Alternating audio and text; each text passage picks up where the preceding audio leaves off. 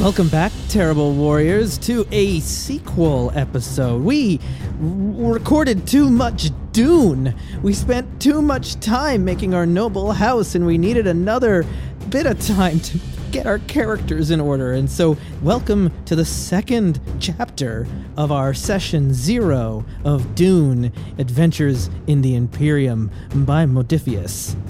So if you haven't already listened to the last episode, well, this is a direct sequel. We pick literally right back up where we left off. We're not going to catch you up. So go back, listen to that other one. You're not going to know what we're talking about when we mention about our houses or any of the stuff we've learned about Dune, because now we're acting like we're experts. But keep in mind, only one of us has ever read the book. Can you guess who? It wasn't me. And here we are on the other side. So, you might think that we're just been hanging out this whole time and only seconds have passed for you. But what has really happened is we have folded space and we have looked through time and we have seen what is yet to come. And we know the terrible purpose that we cannot avoid. And we have our characters prepared. Does that sound Dune enough for you, Sean? That sounds about right, yep.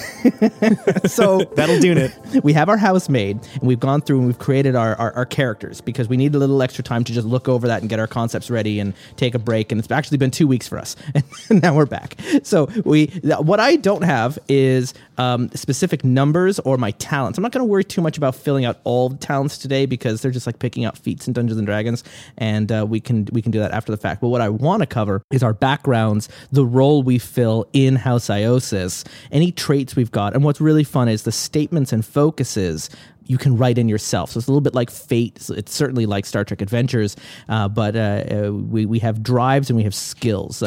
Drives, duty, faith, justice, power, and truth, combine with your skills, battle, communicate, discipline, move, and understand for every die roll in the game.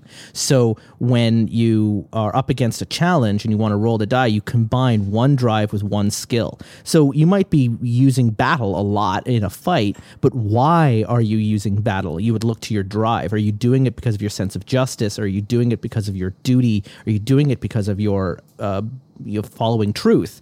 That is up to you as the player to justify. Now, obviously, we've got the higher numbers on drives. You're going to want to roll in that direction. Anyway, there's a whole thing on the strategy of rolling these dice that I really enjoy, and that you're constantly forced to kind of metagame with your character sheet to maneuver the die to get the best possible results for you every time. But we'll see that they've thrown in some rules in the way to prevent you from completely gaming the system every time you roll the die, which I enjoy. So for now, we want to cover the flavor of these characters that we can fill in, and then we'll worry about the fine details after the recording before I post them up onto our Patreon page. So I had an idea as we were looking at Iosis. They have produced, they're producing the rice on this planet, the rice that is the staple across the galaxy or across the known universe. And they have a secondary trait in politics, in particular couture fashion, that they're using to maneuver their way into court. So now people are not just eating our food, they're also wearing our brands. And we're making our way through. But I feel like Iosis is also a minor house that's new on the scene, and we're making our first moves only because House Welderine just dislikes us. We don't have a lot of enemies yet, and between our recordings, the reason they dislike us we wrote down as debt, and I thought it would be interesting if we bought them out. And that's why we're in charge of the rice now. They used to be the other minor house that was more or less almost in charge of everything. And then we maneuvered them out of their holdings. But in doing so, we now owe them payment and assets or whatever it is. And they expect to be compensated for this defeat of theirs because they have now lost their influence with House Atreides that we have the potential to gain. And that's sort of the setup of where Iosis is and where all our characters are as agents of this house. And what were you thinking of being? Who would like to go first? Sean, would you like to bring in? Sure, yeah. You had a cool concept in mind. I thought so. So one of the things with Atreides, spoilers for the book, they start to have really, really good soldiers who can actually rival the Emperor's Sardaukar. And that eventually becomes a problem for them, but we're 10 years before the book, so it's fine. It's one of the reasons why they're apparently given Dune in the first place, is it's not really a gift, as it's more of a trap to lure them out and break them down so that they're no longer competing for power with the Emperor himself. Yeah, because they are a threat. So I figured I'd be one of the early characters who's one of those first fighter type people. So he is a duelist named Aerith Mazar. Aerith Mazar. Yeah. So his whole deal is that he is very, very good at fighting, but also he's a bit of a troubleshooter for the house. So he's also quite observant. He's sort of a combination of those two things. Yeah, I think you see the writing on the wall. You see where we are feeding the known universe. We need to protect that, and we need to protect those holdings, because certainly a house like Harkonnen would love to take all our food away and be in charge of those resources. And they would literally kill for it, and they're very good at killing. And so we need to protect that, and we have assassins coming at us. And on top of it, we're on a moon orbiting the home world. So we have already kind of a built-in sanctuary or security around that. And I would imagine also paranoia, or a sense of like, we're the guardian orbiting this world, like this inflated sense of ego that might not even be backed up by evidence yet.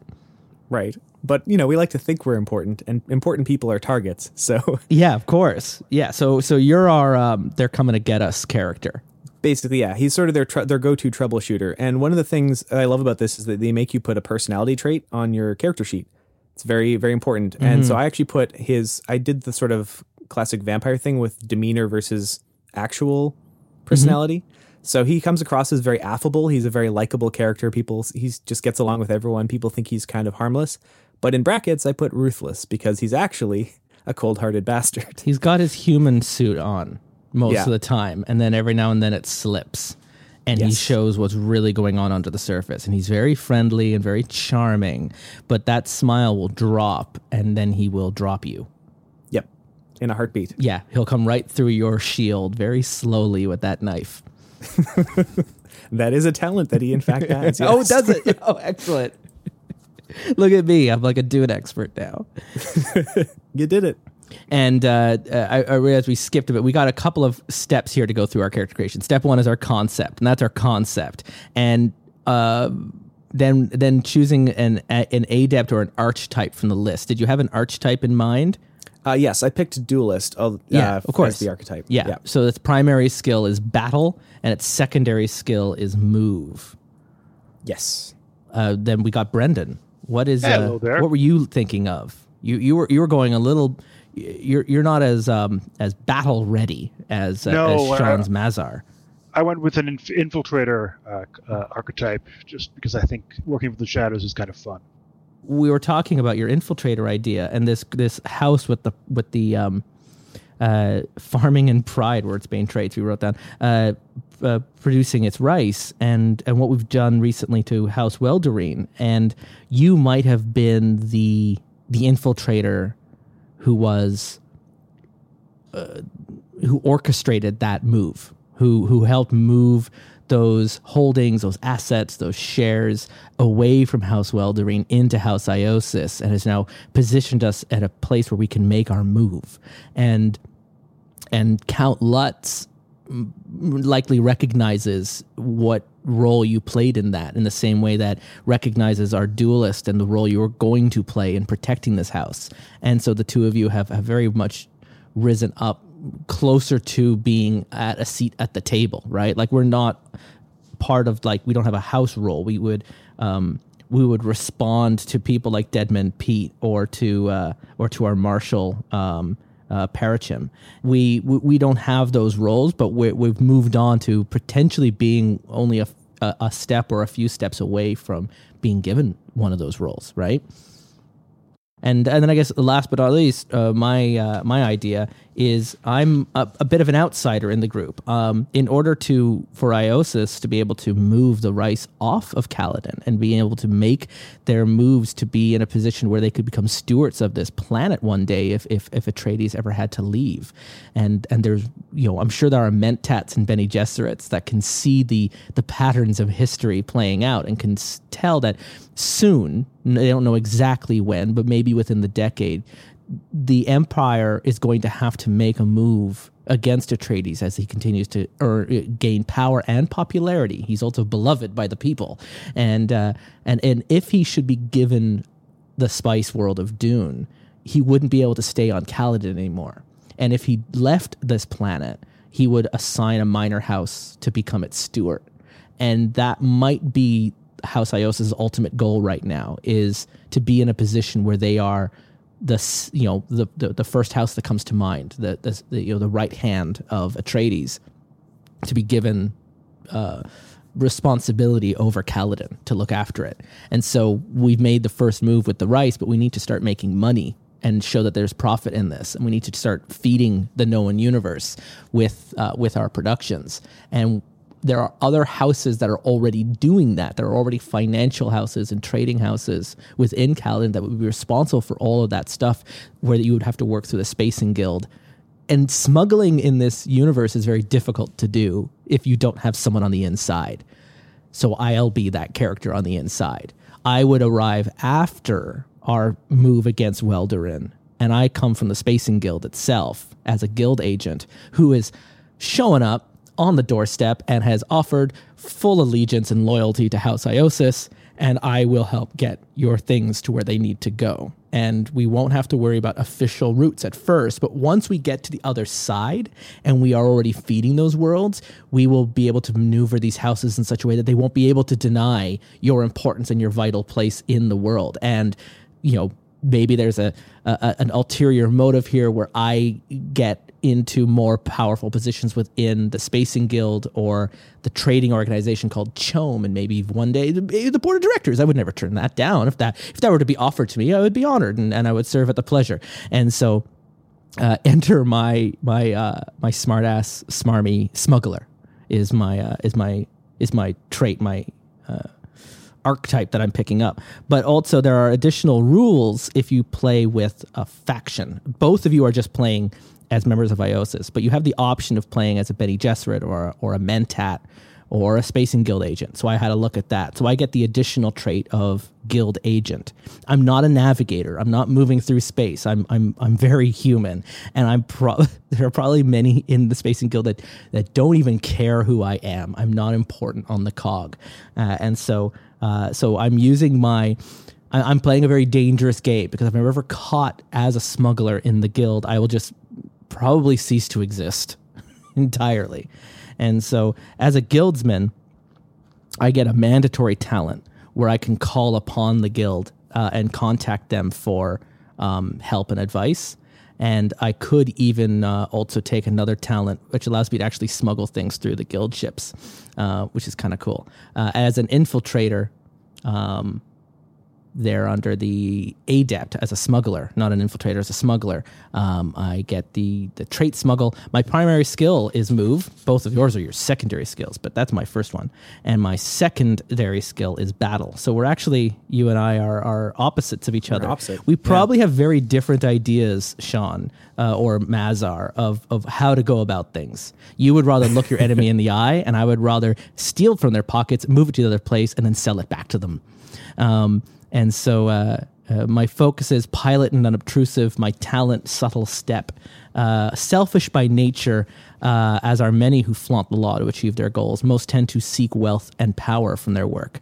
Others take a stance driven by a sense of justice. I think I'm definitely going down the power over any of those. I'm an opportunist. I haven't thought of a name. I was hoping that would just kind of descend upon me and light the way. Right. But looking at yours, did you have a name in mind, Brendan? Yeah. Or I was just like an infiltrator. I didn't want to just call you infiltrator, and I was just blanking out. I have Xavier. Xavier with an X? With an X, clearly. Nice. So we got Xavier and Mazar. With 2 A's.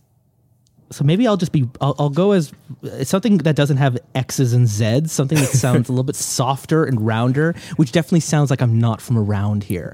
So Roth, R-O-T-H. And like some of these names in Dune are both alien, and then you have like Paul, right? Jessica, or even Jessica or Gurney. Even Gurney kind of sounds like that's a hospital bed.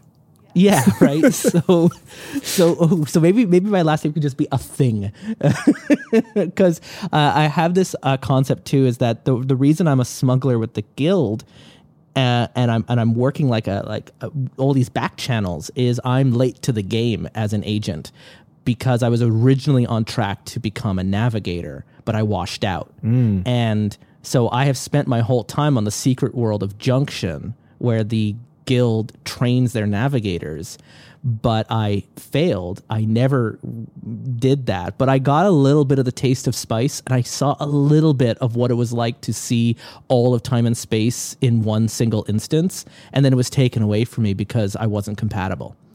And so that has probably left me a little unhinged and a little on edge. And there's a move that you can actually get as a failed navigator where you can spend dice to like see that, remember what it was like to see all of the universe as like a triggering PTSD flashback. Oh, geez.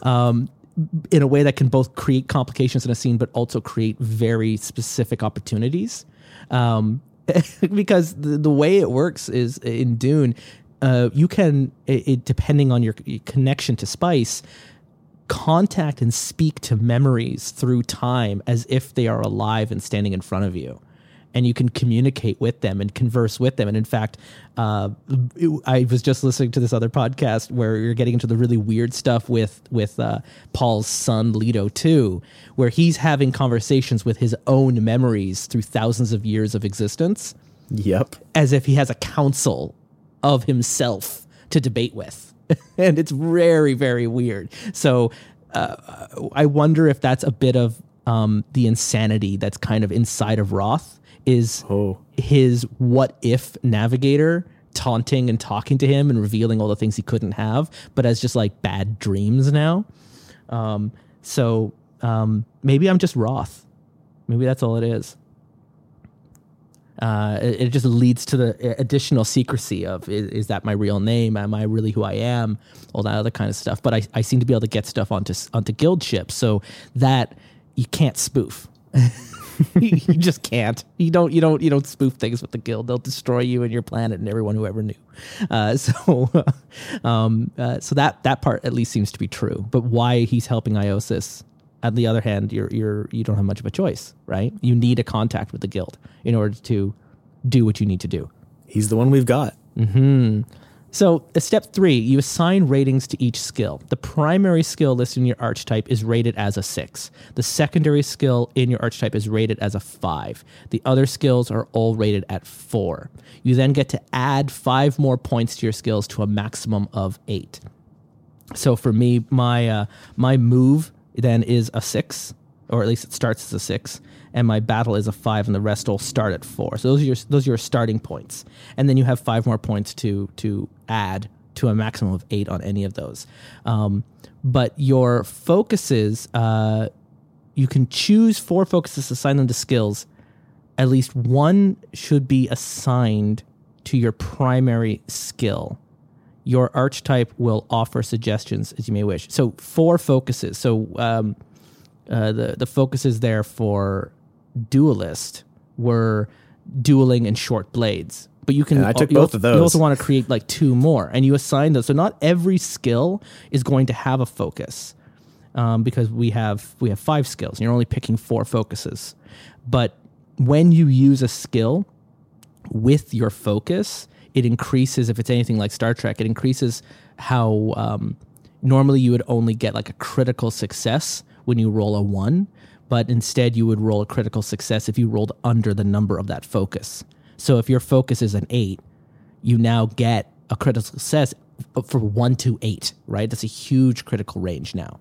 And as long as your move aligns with your focus. So you could be using battle But if you're using battle while you're using a long-range weapon or a long blade or a spear, it won't work. But if you're using it with your short blade, your dagger, or anything similar, then you get the critical range increase, right? Yeah. So you could still use battle at 8. But when you use battle at 8 while using a short blade, you activate your focus. So you're looking at your focuses. You want them to be specific so that they come up in a moment of strategy, but not so specific that they're never used in the game. You know what I mean? Right. And so for my smuggler, my focus can be pilot and unobtrusive. And so I think I would put unobtrusive under move because it allows me to... I wonder if there was a strategy meeting happening at House Iosis, and I was just at the table one day, and I was just interrupting and interjecting and offering strategy, and then at one point I was like, sorry, who are you? Who let you in? Oh, Agent Ross from the Spacer Guild, at your service. I was sent to represent your house. Were you? I mean, you got into the room. Yes, I did. You're here, and I've just but I mean... been here, and if I get thrown out, I just show up at the next meeting again. And it's like one of those, like, at first it seems like a continuity error when you're watching the TV show, because this character is just standing in the room who wasn't there before. I've always been here. What are you talking about? How long have you been in the room? About since the beginning time. I could even do that in the game. I could use my unobtrusive focus and move into a scene without being detected, and then I could retcon it to be, I've been here since the beginning of the scene. I heard everything that was said. Nice. Because I also get the talent subtle step, and I think that would fit along those well-versed in methods of avoiding notice. You reveal little that you do not intend to. So when you attempt to move or otherwise pass unseen, you can assess the subtlety during a conflict, and the first extra D20 you purchase is then free. So, and combat doesn't have to be fighting either. Combat can be court intrigue, it can be a debate, it can be social, it can be, there's a lot of different ways the word combat is used in this game. And so basically almost anytime you're rolling a dice against another character, even if it's just in a duel or a debate, that would all count under the rules as combat. So that's cool. I'm definitely going to take a subtle step. Mm-hmm. And my other focus, what it suggests, was pilot. Yeah, I guess I need to be... I'm probably running the shuttle back and forth between the moon and Kaladin and the moon and the Spacer Guild ship. And if I'm actually going to be smuggling the rights, I guess I have to physically be the smuggler sometimes. Right. You'd have to be able to fly a thopter, perhaps. Yeah, so I'm going to put that under my battle skill. And I might put composure under communicate. Because I'm definitely playing this smarmy character who's always got a smile. And I think I'm the other way around, where you were writing down affable, ruthless. I think I'm putting it down as like, the smile under my smarmy, like there is a genuine affableness about this character, but he's not ruthless underneath. He's greedy, right? He's selfish. He comes off as, I'm here to help my fellow man, but he's not. If there's nothing in it for him, he will just leave you to starve. But he will often feed people around him because, at least in this moment in life, helping you helps him. Nice. I think social awareness under understand is what I'm going to put down. I can read a room, and I probably feed on awkward circumstances, because that's when things in the room change. So what were you looking at, Sean, as you were talking, or Brendan, I guess we could talk with you. Your discipline is your big one, and then your move is your second one, and the rest start at 4. And then those all boost up. As an infiltrator, it suggests the two focuses are infiltration and precision. Do you want to use those? I think I do. Yeah, where do you want to put infiltration? Probably move, I'd imagine. Your precision. That'd be a discipline. I don't really sure where that would go. It could go anywhere. I mean, you could put it under battle, right? The thing is with the higher the numbers also sometimes means, I know with drive, you can only use your drive that's at maximum number if you are using it with your statement. Oh, really? Okay. Without the statement, you're not actually allowed to use the drive unless you're spending additional momentum or determination points in order to be able to use your drive freely. Otherwise, you can only use that drive when it's attached to the statement, and that creates kind of a number cap, so you're not always rolling with the high number. So like using a focus on a low skill kind of gives that lower skill a little bit more oomph. That makes sense. Let's put it in a battle. That makes it fun. Yeah. I mean, as an infiltrator, sometimes you have to defend yourself. Also, That's you've fair. got 5 points to spend, so you can always, just because your battle is starting at 4, you could bring it up to a 9 if you want to dump it all in. No, I there. think it to an 8. Yeah, you could max bring it 8. all the way up to an 8, and then spend 1 more point on your other skills if you really wanted to like boost that up and just create a weirdly inflated character. Yeah, and you also get the subtle step, just like I did. Exactly. So I feel like the two of you and me, maybe as like, is he flirting with you? I just keep dead dropping things into your pocket, like the reverse pickpocketing into you to see if how much I can do without you noticing. Like you're a challenge to me, Xavier. I think that makes it fun. I love a person with a nice geometric figure for an initial. Makes it easier to forge the signature. Yeah, and then you've got 2 other focuses you could fill in as well. Let's go with deceit and to communicate. Makes sense. Mm-hmm. And it's botany and to understand. Oh, interesting. I figure I definitely know. You need to have a hobby. Exactly. Or, poison. You never know. Also, we're technically all farmers, That's true. right? This is a farming house, right, guys? Yeah. We do rice. Yeah. I'm good for that. Oh my goodness. Okay, Aerith Mazar, our duelist. So your big focus is battle. Correct. So I put that all the way up to 8. Oh, excellent. And then your big move is your second one. So I put more points into move and understand, because I think he's kind of a balance between, like, he's a troubleshooter, so he's good at dueling, but he's also good at observing situations and reading the room. That's kind of his thing. And so for your duelist, your dueling skill, where did that drop into battle? I actually threw that into move. Oh, excellent! Because I figured that's a big part of like dueling is running around the room and dodging things. So. Yeah, parrying and all that kind of stuff. Yeah. And then short blades. That went under battle. That seemed like the place to put that. Mm-hmm. And then I also took Canly. And you sure you don't want to put short blades into communicate? I mean, you can say a lot with a knife. You could speak a lot with the edge of the knife. Yeah. What was your 2 focuses? Oh, so I also grabbed Canly and put that in battle, and I took understand and put combat awareness in understand. Because I figure him reading people, and actually that goes with the talent that I picked for him. And so Canly, that went under communicate or discipline? That went under, I put it under battle, but actually, probably. Yeah, because you already put short blades under there. Oh, right, so it only goes under 1. So in that case, I'd put that under communicate for sure. So after talents is our drive and our drive save. Drives are very similar to focuses and talents in the way they're done. However, unlike you don't have numbers you put into it. You just get these 5 numbers. Rank the 5 drives in the order of the importance of your character. Ratings 8, 7, 6, 5, and 4. 8 is your most important. And these there's no it's just what is your most important drive for your character, right? Is duty more important than faith? And it even says, like, do you have a hard time filling this out? Don't worry about asking one against the others. Just ask one question at a time. Duty or faith? Duty or justice? Duty or power? And then rank how many times each wins those face-offs, and then that'll rank your numbers in order.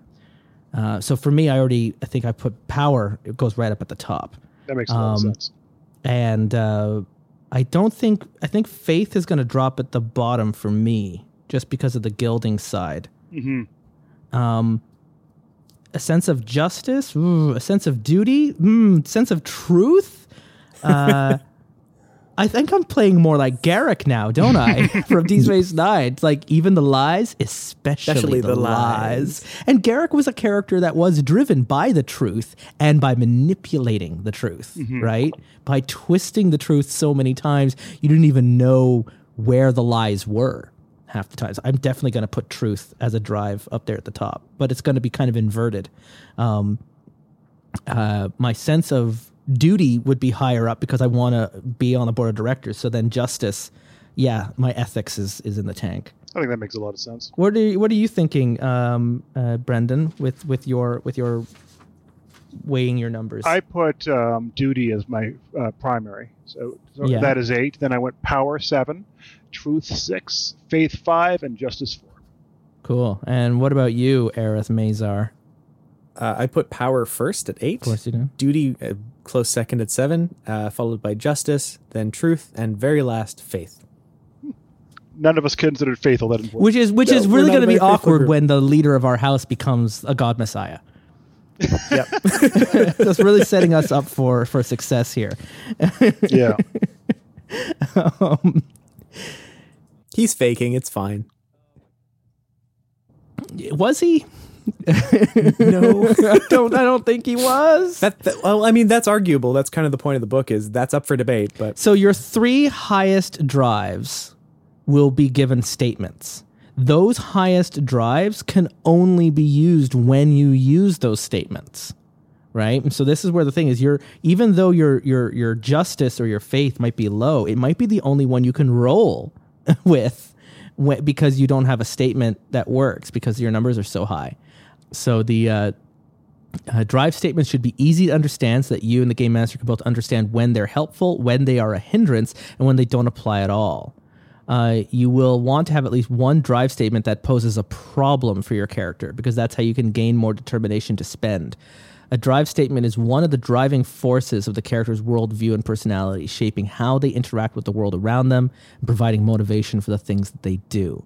You'll similarly want at least one drive statement, which is helpful to your character, because that gives you more opportunities to use a higher drive score and more opportunities to spend determination. Drive statements do not have to be positive about the drive that they're attached to. Someone with a strong drive in truth doesn't have to be honest, and someone who believes strongly in faith may believe that religion and is dangerous or harmful. So you might have strong opinions about faith or a strong worldview about faith, and it might not be that this is important to me. This is important that it is not important to me. Your drive statements can and should change over time. The game allows for a character to change their beliefs, changing the order of priority and the attached statements to reflect how people's feelings and opinions can shift over time. It doesn't matter if your drive statement contradicts one another. A person can hold conflicting beliefs, and the situations when those conflicting beliefs clash is often a source of interesting role play. A broad range is also good, so you have the option to use the statement on any test. So it can be something like, my family trusts me, or I get what I want, or I'm the heir of my house. So they're your top 3. So my top 3 is power, truth, and duty. I think my power is going to come from I will be recognized, because I should have been a navigator, and everyone recognizes them. Truth, I'm just going to write down the statement, especially the lies, just to lift that directly from Garrick. And then my duty statement, because I'm an opportunistic asshole smuggler. I think rising tide might be my statement there. That's good. Because I'm realizing if I help, which is fun because I'm also on a moon house, so it's probably affecting the tides of Kaladin. So the idea of by helping this house rise into power, it'll help me rise into power, and it all kind of feeds back in. So rising tide. What are you thinking? Who did I go with first last time? I'm going to change the order. I think it was last time I started with Brendan, so I'll start with Sean. Sure. So I actually had originally made them a little longer. I think I'm revising them a bit. Oh, you can make them as long as you want. I just don't like writing. Oh, well, in that case, I'm just lazy. I will keep with what I had then. That's what we have mentats for, Sean. Yeah. Oh, well. I have a few around me. Mentat, dictate this for me. Mentat, play Despacito. Oh, God. Despacito. Just start Mentat. rename your Alexa Mentat. So in that case, I will go with what I had. So for power, I put in war or politics, second best is for the weak and the dead. That's my primary drive. So he does not settle for second best. And so then your next one down was duty. Duty. So Iosis secured my future. I shall ensure theirs. You scratch my back, I'll scratch yours. Yep. Yeah. They took care of me. I will take care of them. Iosis. And your justice. What man doesn't try to make the world better? Yeah, then you look over at Roth and you're like, oh, That guy. that guy. Oh, I'm not here about make the world better. I'm here to make my world more comfortable. All right, Xavier. Yeah, so your top one was duty. I said house till the end. House to the end. Which you think is going to be a very long time. Yeah, hopefully. Who knows? Turns out it'll be about 8 years. Yeah, it's good enough. Power. I put nothing stands in my way. What's really fun in this, if you're running a GM set a couple years before Dune, is because the world of Dune and the books are constantly dealing with themes of prescience and of the future and of ripples of time. You can play with the knowledge of what is going to happen over the next books and have them be revealed to your characters in the campaign, and that would be perfectly fine. Whereas something like Star Trek or other settings, it would be cheesing it. It would be, it would be like, Enterprise would constantly be making nods to the Borg or the Ferengi, or like all these little things that we won't really know about for 100 years. Oh, what transporters? I wonder what those are. And it always felt a little cheap, a little cheesy bit of fan service. Whereas if you did that exact same thing in Dune, it's actually part of the lore. yeah. Or all the backstory, because they're characters who have the genetic memory of all of their ancestors. Right. So, they know this stuff. Like Assassin's Creed style. So what's your truth statement? Truth, I have cutting through the lies. Cutting through the lies.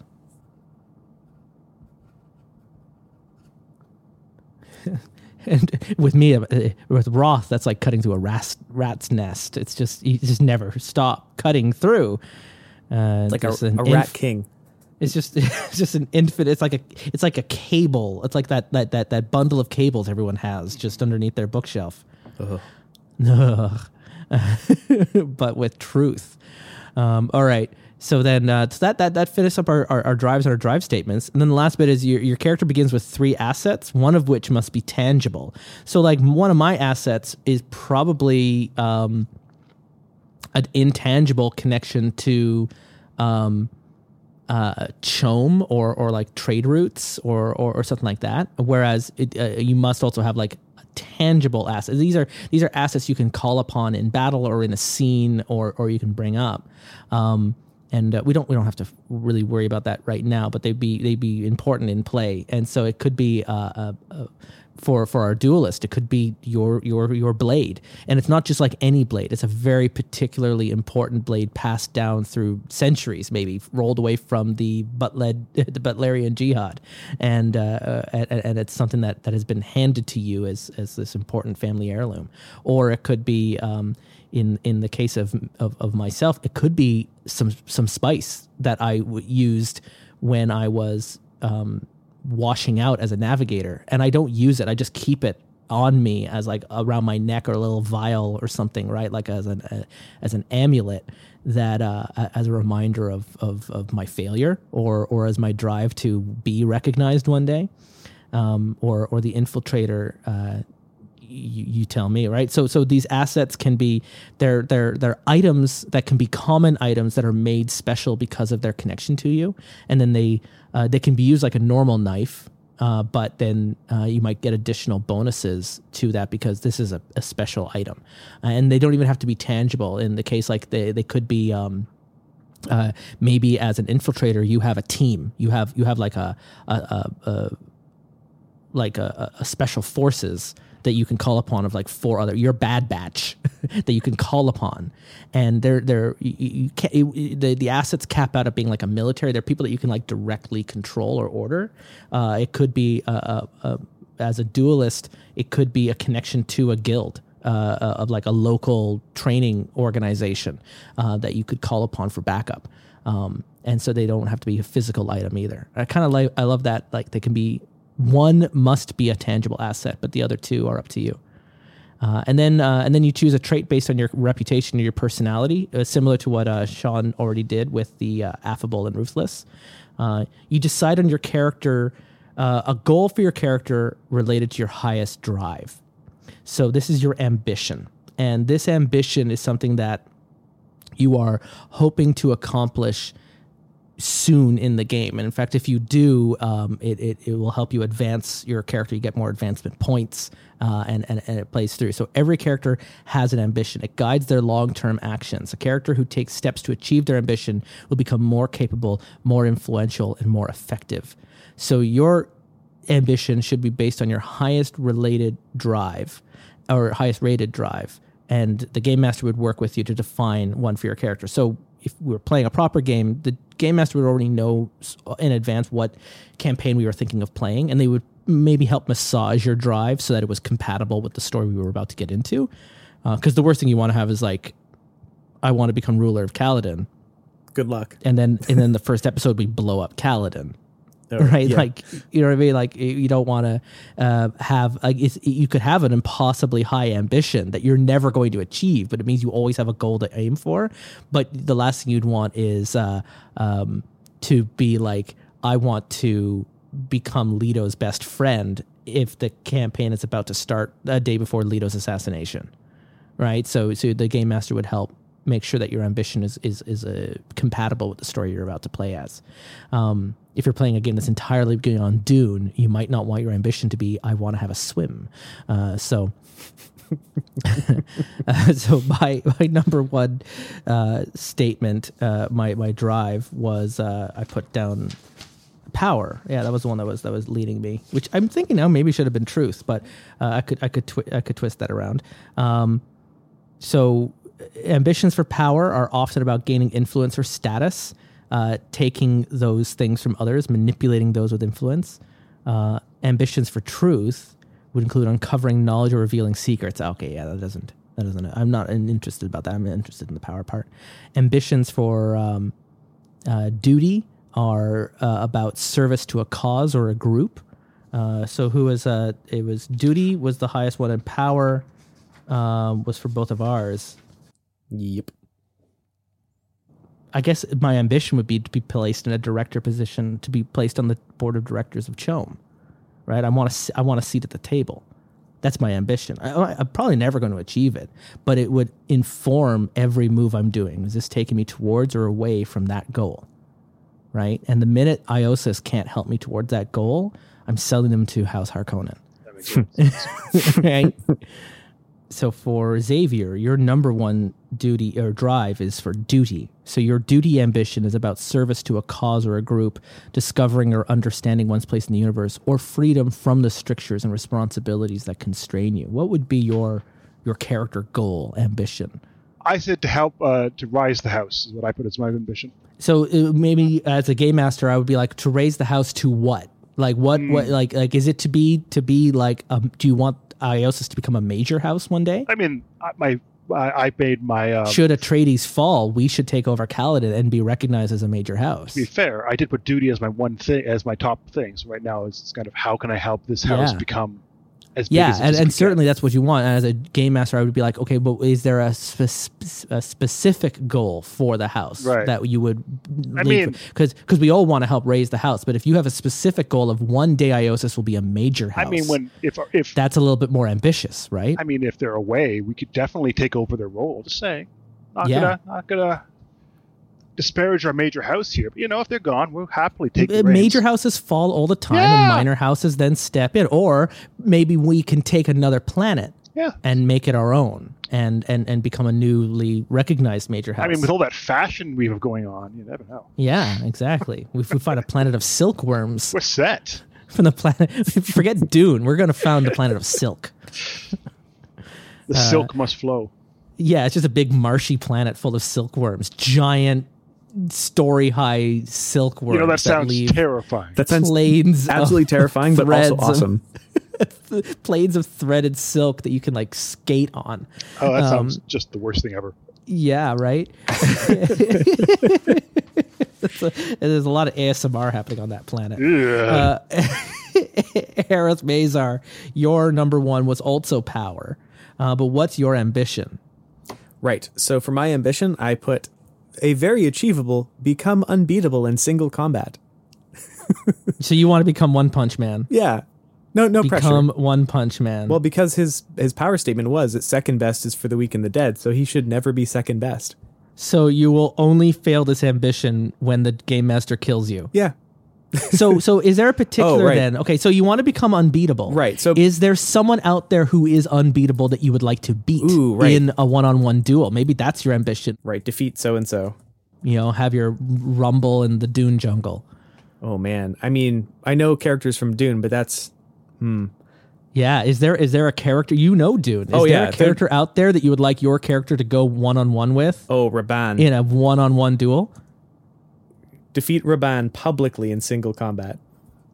Who is Raban? Raban is the heir to House Harkonnen, and he is a known duelist. And was he the character that was played by Sting in the movie? Yeah, Sting was that in that terrible movie.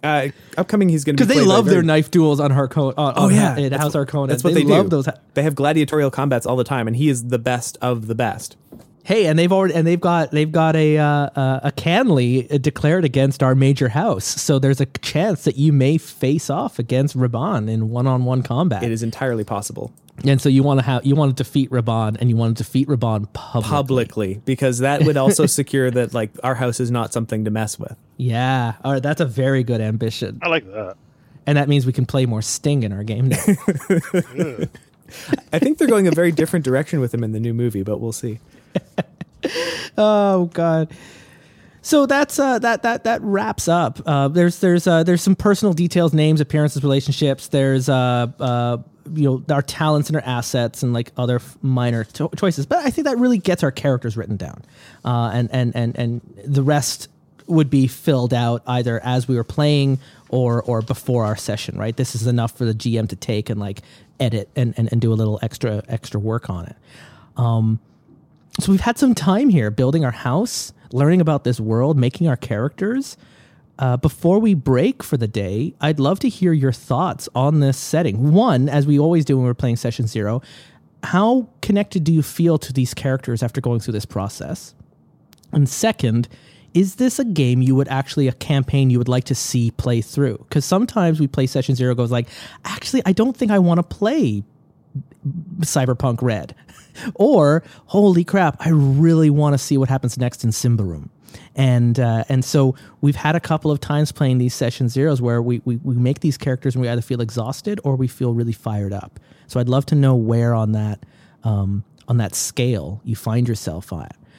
Brendan, how did you feel about Dune: Adventures in the Imperium? I think I really liked how it kind of all functioned. I do wish the character creation was a little bit more streamlined because there's a lot of going forward and backward through the book, especially when you're in your PDF. It's just a lot of like scrolling up, scrolling down, scrolling up. It was just a little tedious. And it's frustrating because in Star Trek Adventures, the life path creation process that they've written down is very, very streamlined. And it uses almost the same rules as this.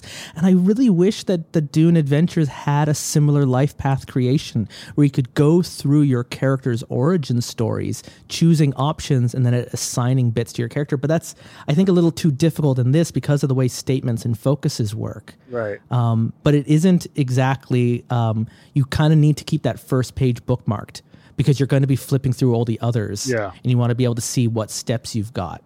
And there is like a cheat sheet you can print out specifically for character creation to help you guide and like have like a map to follow. But it is a lot of, okay, now I go up to the ambitions and then I got to flip over to talents and then I got to go back to the archetype and what focuses were there. And you're going back and forth. And it would be nice to have, because they've got this option that we just did, which is making a bespoke character. And then there's another option called creation in play, where you make your character as you're playing the game. And I think that's really difficult. But they don't have the streamlined life path option that they had in Star Trek Adventures. And I really missed that here. And what about your character, Xavier? How invested do you feel in, like, would you make fan fiction about this character? I like this character. I thought he was really fun to play as. It was fun to kind of create, and I'd love to see how he actually did work in the game. Yeah. So is he going to take up some real estate in your imagination now? I think a little bit, yeah. Wonder what Xavier's up to now? I think so. What about you, Sean? Aerith Mazar. How did you feel about Dune: Adventures in the Imperium? So I have a couple different thoughts. I thought the character creation generally got the world across really well. Like it made it very exciting to play in the Dune universe, which I thought was well done. But similar to you guys, I really was starting to lose hope, going back and forth, back and forth, back and forth. Like I was starting to lose momentum. I was finding it slightly frustrating to make, just to figure out how to make this character. And I wasn't sure how the mechanics were going to really come together in the game until I got to the talents. And then the talents actually kind of brought it back. I found that they were very flavorful, very evocative, and they all gave you a kind of an idea of what your character could do. And it really brought me back into the universe. And That's a really good point. Yeah. And the talents in Star Trek Adventures I found to be very crunchy. They were the crunchier part of the game. They were like, this talent will gain you 2 momentum when you use a thing, when you order another character around, or whenever you're doing an engineering check, take 1 extra momentum point, or things like that. Like, or like feats in Dungeons and Dragons, where it like gives you a bonus to roundhouse kicking. These talents, as they were written, were very role play heavy. They're all like, you can use this to call in a favor from the guild, or you can use this to see through time, or you can use this to manipulate it's really showing off that the majority of this game you may never actually fight anything in a Dune RPG. You might end up just be debate and maneuver and be part of that kind of intriguing spycraft story. And so the talents really, really support that play style, with lots of options to like my character being able to smuggle things onto a guild ship to get them to a different planet, which would be incredibly dangerous for anyone who wasn't a guild agent to be able to do. And so it plays into those themes of I'm skirting with authority, and I'm pushing the envelope, and I'm playing with fire, and one day I'm going to get burned. And now that I think about it, it's very rare to see that level of roleplay prompt in a list of talents. Like they're almost always mechanical in nature. Like there's a talent I took, which is a line from, a lot of the talent names are lines from the book, which I thought was really neat. So I took to fight someone is to know them. And literally you learn things about someone by fighting them. And you have to pick a skill when you take it. It doesn't have to be battle. So it's like doing like an insight check to read someone, but you're doing it while you're fighting them. Yeah, and it's not about winning or losing. You're just dueling or fencing. But as you do that, you learn important qualities and traits about that character. You can be Grand Admiral Thrawn in this game, which is just amazing. It's so cool. Yeah, that's really cool. Yeah. This would be a really cool system of rules to use, because there isn't really a Star Wars RPG anymore now that Fantasy Flight has shut their tabletop RPG division down. They're just focusing on board games. So Edge of the Empire is out of print. So there isn't really a license out there for a Star Wars RPG. And I feel like a system like this would work really well, because Star Wars is far too often thought to just be about dogfighting and blaster firing. But the best stories out there are Thrawn and Tarkin and, characters maneuvering for power within these like systems of power. And, it would be really interesting to see something like that work into this. Mm-hmm. But overall, I think they did a pretty good job. I would have liked it to be a little more streamlined to get me more into the game without the sort of the headache of back and forth.